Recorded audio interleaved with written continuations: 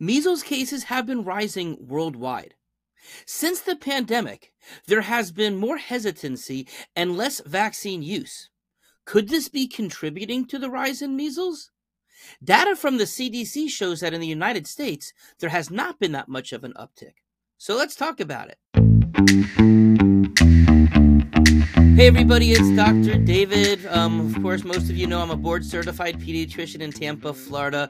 Certainly, while in my practice we do give vaccines based upon parental choice, I am one who believes that parents ultimately have both the right as well as the responsibility to make a decision as to what's best for their individual child, and I will respect that parent's decision, whatever it is. Now, decisions, of course, do have consequences, and those consequences could be good or they could be bad.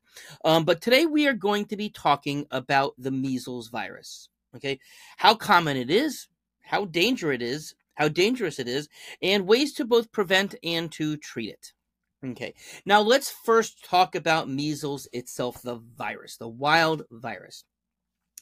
It is a potentially dangerous traumatic type of virus. Although most people, of course, do survive. The symptoms themselves will typically appear 7 to 14 days after a person is exposed. It usually starts off with general flu-like symptoms, a high fever, cough, runny nose, and often conjunctivitis. It's a common thing for measles. Also, these tiny little white spots can appear on the inside surface of the mouth, called Koplik spots. And they typically, if they do arise, they're 2 to 3 days after the start of those flu-like symptoms. So up until that, there's really no way of knowing that a person has measles. But once you see that, if you look, of course, doctors, when they're examining a patient, they would look inside the mouth and they would potentially see this, although most parents aren't looking at the inside lining of their children's mouth. But then, 3 to 5 days after the first start of symptoms, that's when the classic measles rash appears. It's typically flat.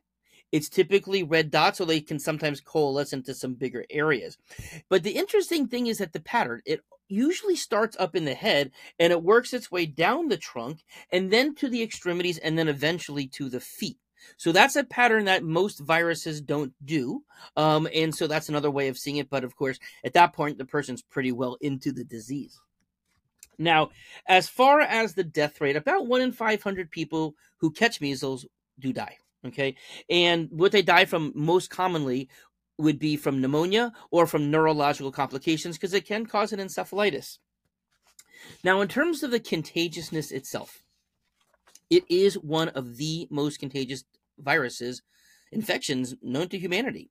90% of people, if they are not immune, which means if they weren't vaccinated or didn't have measles already, but if they're exposed to an infectious individual, 90% of them will catch measles. Okay. Now, another interesting thing, though, is that it can stay in the air for at least 2 hours after the person who has the disease has left the area. So it could be floating around. You may not see anybody who's sick around you, but yet you can still get exposed. Okay. Now, as far as that, the contagiousness is typically from 4 days before until 4 days after the rash appears. So again, the contagiousness period is a little further along with this. Now, in terms of the recent changes worldwide, globally, the measles cases did jump 19% in 2022 compared to 2021. And that's worldwide. That's not the numbers for America. And in fact, in 2022, there were 9 million people diagnosed, mostly children, with measles, and 136,000 children, or mostly children, but 136,000 people did die from measles complications. And now there's an interesting question there. Is if relative to the vaccines, okay? Yes, there has been less vaccinations done. But at the same time, is that because of hesitancy, which certainly there is, or is it due to access? And that's one of the things that happened during the pandemic, is that healthcare as a whole, access, especially in underdeveloped countries, realistically underprivileged communities here as well. The availability to get medical care of any sort, whether it's treatment or prevention or vaccines, was slowed down because people just couldn't get around and to do things or go out. They were afraid to go out or whatever. Okay, so now let's talk a little bit more about measles specifically in the United States. Now, in the 1950s, the annual average there were at least 500,000 cases on average that was happening in America, and there were about 500 deaths per year due to measles that was being reported in the United States. 95% of the population in the 50s had been infected by measles by the age of 15. That's why it was a pediatric illness, kind of like chickenpox used to be, because adults, they would have had immunity for it already. So there was herd immunity for adults in a way. But of course, until you caught it, then you were susceptible. Now, more recently, in the United States. So in 2000, the measles was declared eradicated in the United States. Now, as you can see by this graph here, that does not mean like 0 cases. It was down to a minimal. And you'll see that over the course of the next 23 years here, some years it will be up a little bit, some years it will be down a little bit. You can see in 2014 and again in 2019, there were actually bigger spikes, and in 2019 was the biggest one of 1,274. Mind you, this was before COVID lockdown. This was before those issues where access to healthcare was at. So there just seems to be like a waxing and a waning, and as you can kind of see going forward, that it kind of came right back down after that first year. I mean, after 2019, I said that high year. Now, in the last 2 months, so this is being recorded at the end of January 2024, but between December 1st, 2023 and January 23, 2024, so that's when the last data was available about a week ago, there have been 23 confirmed cases of measles in America. No deaths. There were 7 direct importations of measles with international travels. And then there were 2 outbreaks with 5 or more cases. So an outbreak, by definition, according to the CDC, is if there are 5 or more cases in a cluster. Okay, so based upon those numbers, we are on pace for about 130 cases for 2024 if the last 2 months were to hold up on average. But as you can see, based upon this graphic overall, that's not really a big rise, and that's certainly within the realm of the waxing and waning that we've seen over the past 23 years. Okay, so let's talk now more about the vaccine itself. It is a very, very effective vaccine for stopping measles.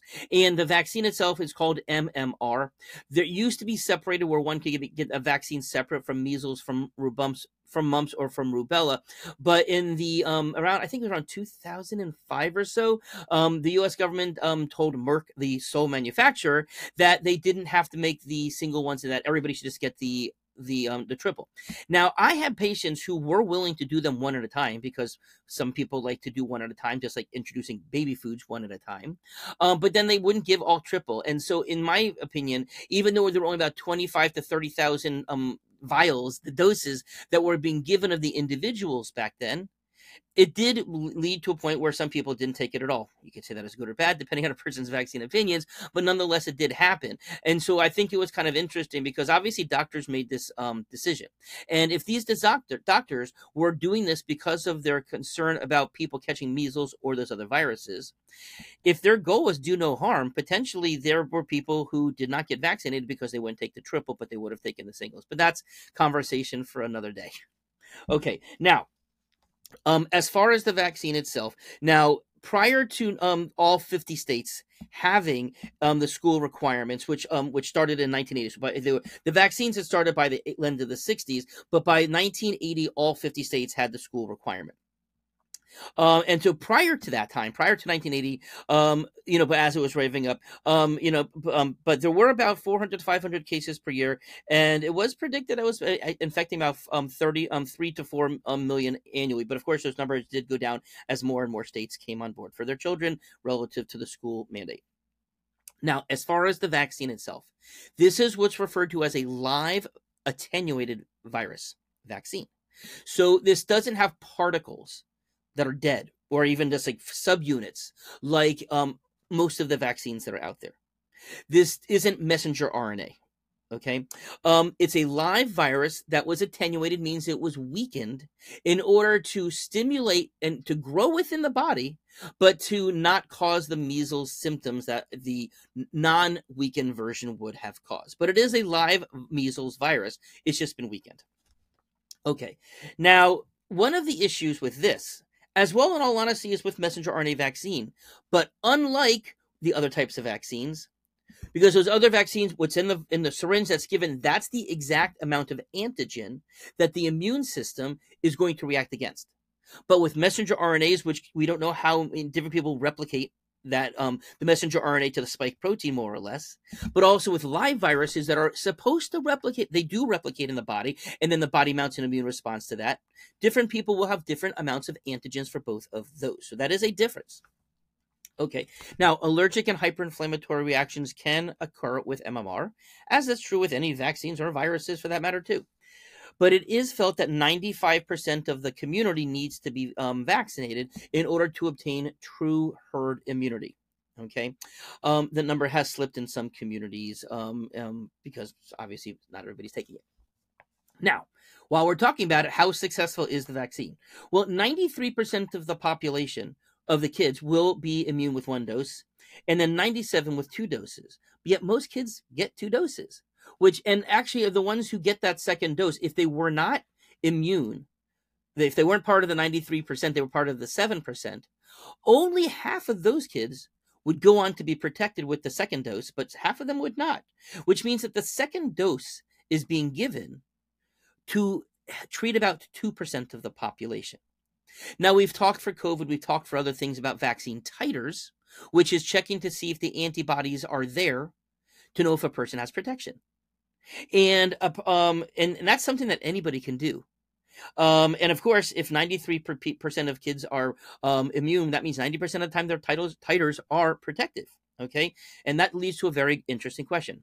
Are 2 doses really needed by the population? And of course, if for the 2%, I guess that would help them. But anybody can get these titers checked. And of course, if you have very good protective antibodies for these viruses, mumps and rubella included, there is no benefit to getting a second dose. That's something to take into consideration. Most of my families choose to get the titers done to see whether they need the protection, added protection that they might get from the second dose. Okay, now, what about autism, right? That was kind of like the beginning of the whole conversation with autism relative to vaccines, relative to the MMR vaccine in particular. Okay. Now, there have been multiple large studies that have been done that does not show that there is a connection. Okay. Some people have questioned whether the validity of those studies, etc., but I can just report on the information, the data that is presented to us. Okay. Now, if you ask me, do I believe MMR causes autism? My answer is no. If you ask me, do I think that there are kids who have autism who for themselves were triggered by the MMR vaccine? My answer is yes. Okay. Now, multiple parents through my career, and I never ask, do you think the MMR vaccine or any vaccine caused your kids' autism? But I will ask, is there anything in particular that you think triggered it? So an open-ended, not a directed question. And, I still get lots of families who feel, yes, it did happen after a vaccine. I try to track them down. When do you think that that it actually happened? And some people will say 2 years. It happened at 2 years. I'm like, well, usually vaccines aren't being given at 2 years. Oh, it must have been earlier than that, around 18 months. Well, most kids are given the vaccine for MMR in particular between 12 to 15 months. Oh, yeah, it was around there. So I do get some nebulous and some lack of clarity about that. But I do also have had many, certainly multiple families who have said it happened right after that MMR vaccine. It was different than the other vaccines. It happened then. Okay. Now, I also have had 2 patients through the years who, through nutrition, through detoxification, through healthier lifestyles, who their parents claimed that they were damaged by the MMR, which led to their autism. They then were seen by their local pediatrician and then received a second MMR, and these 2 kids became autistic a second time. One of the kids did get full compensation through the vaccine injury fund. The other one, whose parent was a doctor, chose not to report it. Okay. And so that can happen. And now also, let's talk a little bit about Dr. Andy Wakefield. Many of you may know who he is, a gastroenterologist at the Royal Free Children's Hospital in London. Okay.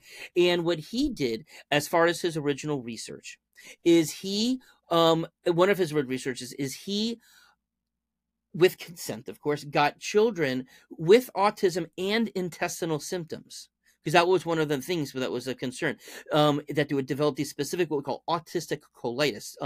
And when he went in, scoped them, because that's what gastrointestinal doctors do, biopsy the areas that they saw inflammation, and he was able to identify measles virus still living in their intestinal tracts in these areas, and he was able, through sequencing, able to determine that it was the vaccine, not wild strain, of the measles. And at that time, there were pathologists, there were other doctors who did this research. It wasn't just him, okay? And they all found it. Now, part of what then happened is, in additional studies, in order to try to compare children with autism compared to neurotypical children, at his children's birthday party, he decided to solicit and get a bunch of them to their families donated their kids' blood so that they could have it to compare. Wasn't done through an institutional review board, and really didn't have formal written consent. It's that which is what caused the sting to him, which caused the collapse of his career because of that. But no, then the other doctors disassociated with him that were part of the research. But none of them actually said that the original slide data wasn't true, wasn't accurate. They didn't say it was false. So be that what it may, but that's the Andy Wakefield story. And, I've seen his slides. I know Andy Wakefield. I've known him for a better part of 20 years. And I've seen the slides that he does. And you know what? You can't fake pathology, especially if, when these university-based children's hospital pathologists are doing it. Okay. So I also do want to point that viruses themselves can trigger autism. Okay. Not just the vaccine. And especially that's true during pregnancy or during early infancy into toddlerhood. Okay, so now let's talk about prevention. Number one, the vaccine does work, as I said. But besides that, as with all viruses, nutrition and lifestyle can minimize the severity of the infections. The Academy of Pediatrics says that there is no treatment for the measles infection, but the treatment of children with high-dose vitamin A, we talked about megadosing vitamin A a few weeks ago, decreases the measles-related morbidity and mortality. And they're recommending anybody with measles should start high-dose vitamin A. It's right in the CDC Red Book. The Academy of Pediatrics Red Book. It's on the World Health Organization. Anybody has access to that information. So what's my take? Number one, I am certain that the vaccine does prevent the virus, okay? And I do think it's the best way to prevent it, but of course, parents have to weigh the pros and cons of that. Having good vitamin D and zinc levels, we know how important that is for boosting, strengthening the immune system. Of course, good lifestyle with good sleep, with good exercise, with good control of mental stress, all very important with how the immune system reacts. Take the vitamin A protocol if you've been exposed to measles, if you have measles, but also on the first sign of illness, because it starts with that flu-like illness. And that's why we tell everybody, don't wait to see what you got. Don't wait to test. If you're starting to see sickness in your child and you, start the vitamin A for the 2 days. Okay, that immune support protocol, as I've shared before, it's in our patient portal for our patients. It's also accessible to our Patreon families, members. So if you want access to that, you can also join up to our Patreon account. Okay.